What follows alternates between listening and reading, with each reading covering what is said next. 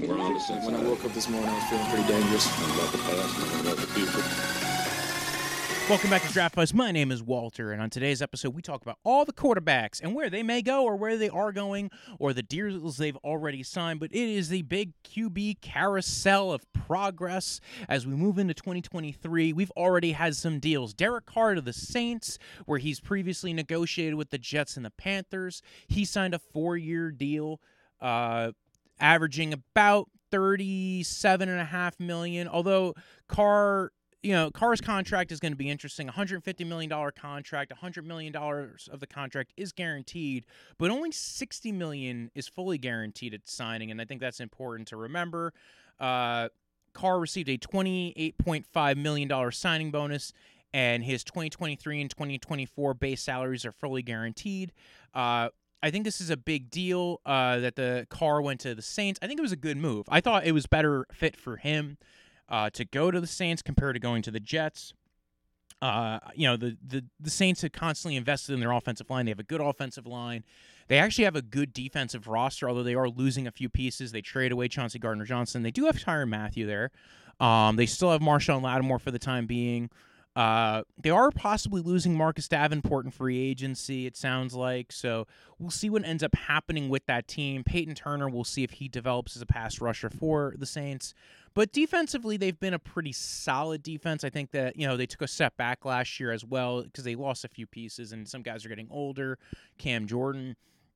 But nonetheless, you look at Olave, who's a star in the making, an offensive line that they constantly keep on investing in and developing in. I have some wonders if Alvin Kamara is even going to play the first half of the season, if he plays at all, because he's been indicted, so we'll see what ends up happening going on there. But nonetheless, I do think this was the right fit in a division that's kind of a weaker division. The NFC South kind of is up for grabs, and Carr might just give them enough stability where they can make a playoff push in a division that has the Tampa Bay Buccaneers that seem to be kind of going into a reset, moving on from Donovan Smith and Cam Brate and Leonard Fournette and Levante David's going into free agency and Jamal Dean's going into free agency. So they're losing a lot of pieces from the Tampa Bay Buccaneers. No more Tom Brady.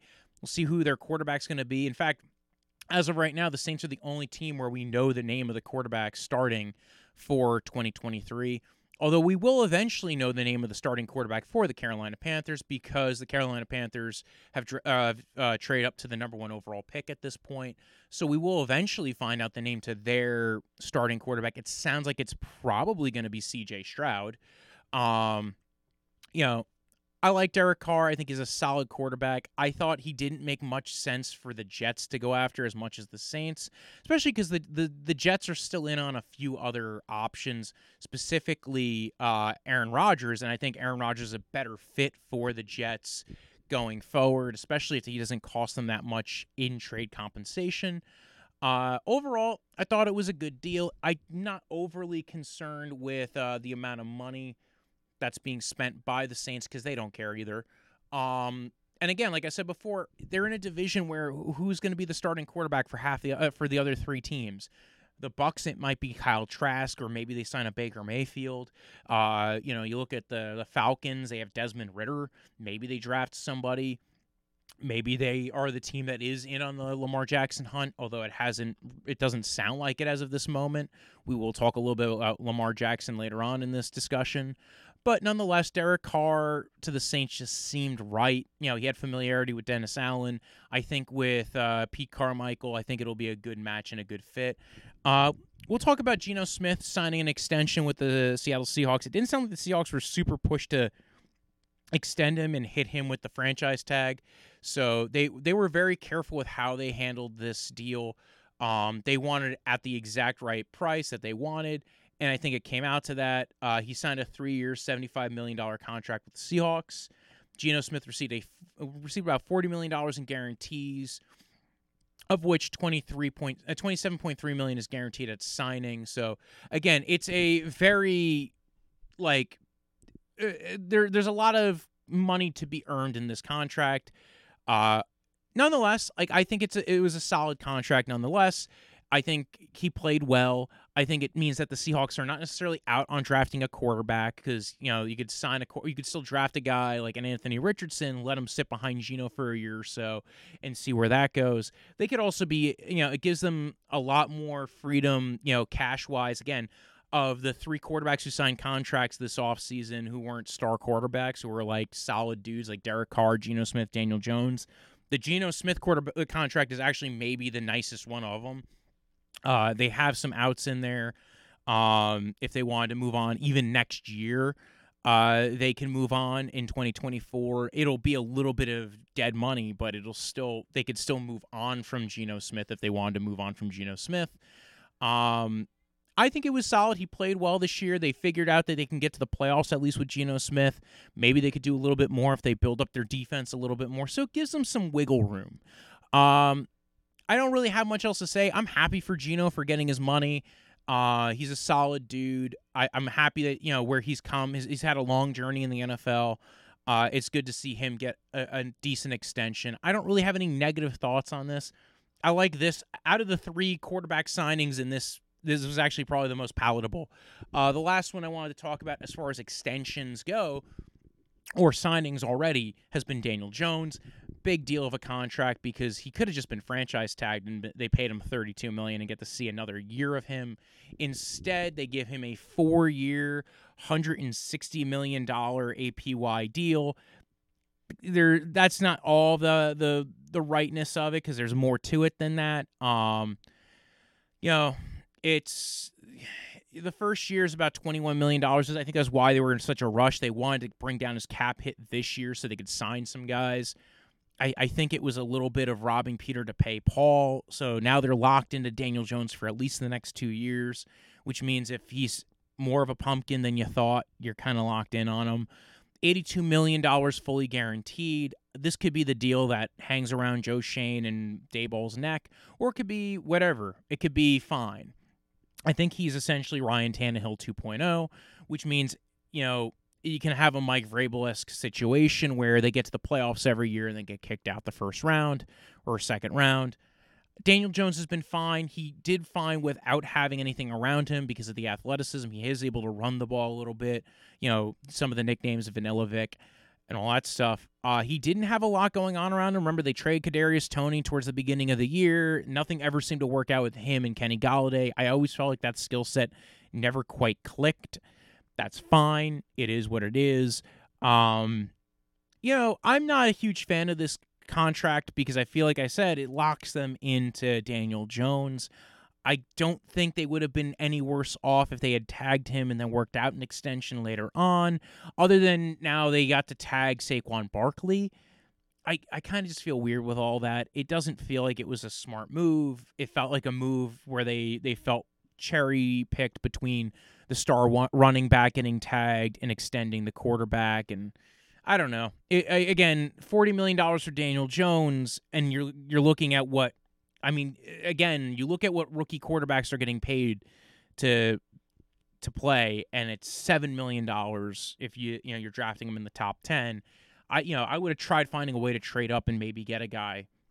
At that point, maybe you're just too far down in the draft, and they understood that, and they couldn't get a guy like a Will Levi or an Anthony Richardson. But man, that 30-something million more than what you'd be paying a rookie just feels like a lot. I'm gonna get hate from Giants fans on it. I didn't like this contract. I thought it was a lot to give them.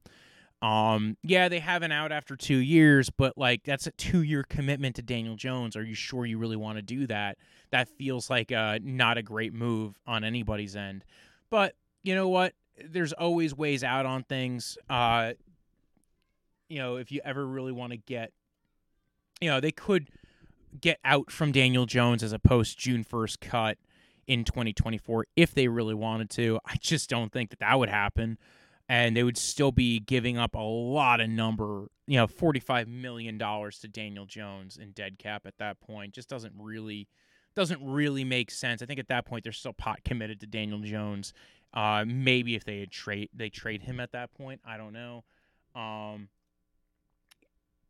That's the only way they get out from Daniel Jones next year is if they trade him.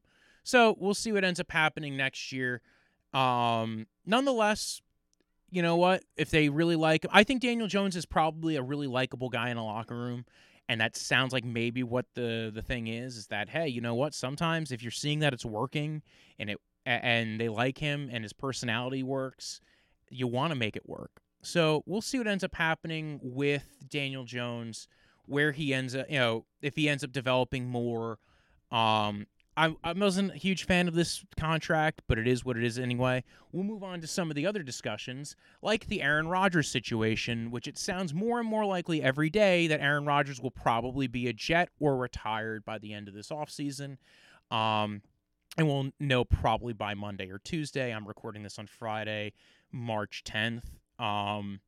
It doesn't sound like it'll cost the Jets a lot trade value-wise to get Aaron Rodgers. It certainly doesn't sound like it'll cost them a first-round pick this year with that 13th overall pick, which is a good thing for them because then they can go ahead and continue to build around Aaron Rodgers. I always felt like this was the marriage that should work. Even before they brought in Hackett, it just seemed to make sense. You look at what the Jets had, you look at what Rodgers has been successful with. I think if the Jets do this, though, they should go all in on bringing in guys like Allen Lazard. And, I know there's going to be a lot of talk about maybe them bringing in Randall Cobb or Robert Tonyan. Tonyan probably shouldn't cost that much to bring in. Cobb shouldn't cost that much to bring in. But I think Cobb's just going to essentially be a player's coach at a certain point. If they do end up signing Randall Cobb to be a part of the Aaron Rodgers Jets experience, which I think is fine. I'm not entirely against that idea, but I also think Garrett Wilson being Rookie of the Year is going to sell him on wanting to come there.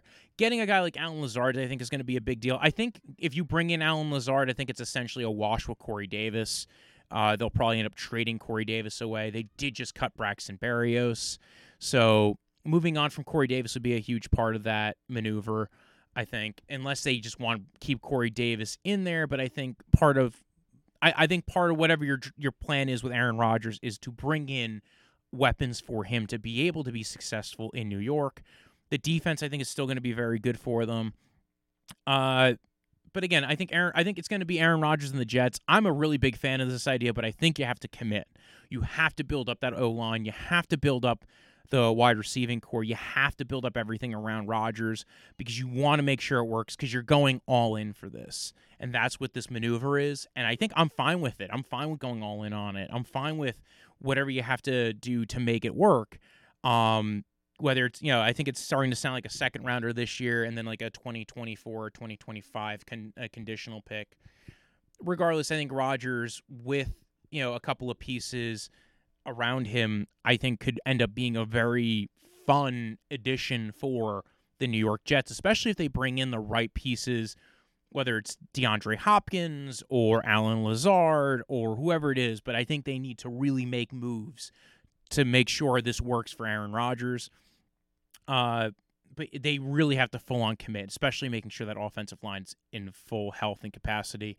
Jameis Winston's still under contract with the Saints, but we just talked about Derek Carr signing with the Saints. Apparently he was offered a deal to, restructure his contract as kind of an out to be like, hey, like, here's an option to stay with us. If you don't want to stay with us, that's fine, but here's your option to stick with us. I think he'll end up leaving and going somewhere else, but it's also very possible he stays around. Maybe he likes it in New Orleans, wants to get paid to be a quarterback there and continue to be there. I think if I'm Winston, I also probably wonder what other spots might sign me because I think Jameis Winston and guys like Baker Mayfield, Andy Dalton, Mariota, I think those guys are going to be, and Carson Wentz are going to be in the running for signing with teams that have had some injury concerns with their quarterbacks, specifically the 49ers and the Miami Dolphins. Especially right now, Baker Mayfield's been tied a lot to the LA Rams and the 49ers and the Buccaneers because of the Buccaneers' weird situation at quarterback being that it's just Kyle Trask and Blaine Gabbert. So Tampa's supposedly very intrigued by Baker Mayfield. I wonder if they bring in Baker Mayfield or any of these quarterbacks. Are they moving on from Mike Evans? Are they keeping Mike Evans? What's the strategy there?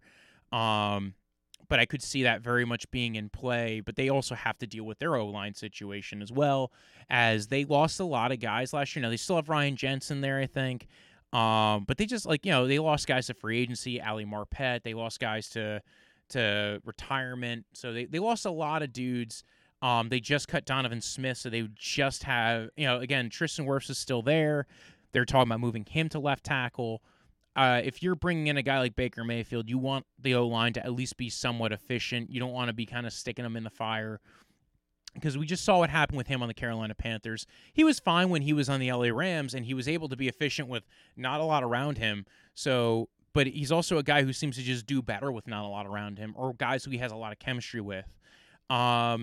So we'll see what ends up happening. Baker Mayfield's market's kind of an intriguing one, because he could stay with the LA Rams, hang out with McVay and LaFleur. He could go to the 49ers and spend time in that offense and, really kind of redeem himself there if he has to get playing time, especially with Brock Purdy coming off the UCL surgery, Trey Lance coming off of his injury. So, again, I think that could be a very big opportunity for him. The Buccaneers, there's been some talk maybe Washington, although I haven't seen any news on Washington doing that.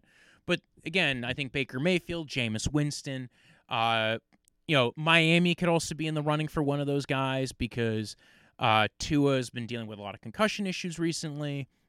He's had some injury issues as well. So if they get brought into maybe a place like Miami, having a strong arm quarterback throwing to Jalen Waddle and Tyreek Hill could be a very good situation for those quarterbacks if they have to step in the game and you're just chucking it downfield. They would be an instant improvement over Teddy Bridgewater as it stands right now. Jimmy Garoppolo, a lot of talk right now to the Raiders, to the Texans, teams that have personnel that have familiarity with him. He's got a familiarity with Nick Caserio with the Texans and with DeMeco Ryans, given that he's coming from the 49ers staff. So a lot of talk about him possibly going to the Texans, and maybe they try to sit the quarterback who they drafted number 2 overall, if it's Bryce Young, if it's C.J. Stroud, if it's Anthony Richardson, Will Levi. And I'll do my draft takes later on a different episode. But again, a lot of talk that whether it's the Texans or the Raiders, given Garoppolo's familiarity with those two staffs, I think that it's probably one of those teams that Garoppolo goes to. I already talked about Daniel Jones. Mariota, I'm curious if Seattle doesn't sign or draft anybody, maybe he goes there to back up Geno Smith. He seems to prefer the West Coast, so maybe he goes to one of the West Coast teams to stick closer to that side. I know he came to the Falcons for a bit, but once he was no longer a starter, he kind of just wanted to be with his family, and that's kind of been a thing with him. Even when he was with Tennessee, there was a lot of stuff going on with the family stuff. So maybe if Baker Mayfield's not back with the Rams, maybe Mariota goes to the Rams, maybe goes to the Niners, maybe he retires. I think it's a very big possibility there. We'll see what ends up happening with the Raiders. Lamar Jackson, we know about the first-round pick, the 2 first-round picks, if non-exclusive tag. Will anybody offer him a fully guaranteed contract plus 2 first-round picks? Weird that we're coming a year later from the Deshaun Watson and Russell Wilson sweepstakes, and now we're here with Lamar Jackson, and it feels like a lot of teams are already out before they've admitted that they're in. I feel like I would start making the Ravens start to sweat on that. But again, I think a lot of people are like, well, it's a lot of money. You have to tie up in Lamar if you're going to offer him that. Part of the reason why the Falcons lost out probably on Deshaun Watson last year was the fully guaranteed deal to Deshaun Watson. So it sounds like they might not want to offer him one over the, and try to offer up 2 first-round picks and $250 million. I also think you got to remember the Atlanta Falcons were in on that deal because they also had their ownership had a familiarity with Deshaun Watson. There was they were in the running because Deshaun Watson kind of liked the Falcons, had a relationship with the Falcons from when he was when he was growing up. He was a ball boy there. There's a lot more that goes on with the Falcons and Watson compared to the other teams that were in on Watson. But that fully guaranteed deal doesn't sound like any other team really wants to give up a fully guaranteed deal. But yeah, I think that's, we'll see what ends up happening with Lamar and all that. Andy Dalton's another guy who's going to probably be available that I think could be, in the running for maybe not a starting job, but again, a high-end backup gig.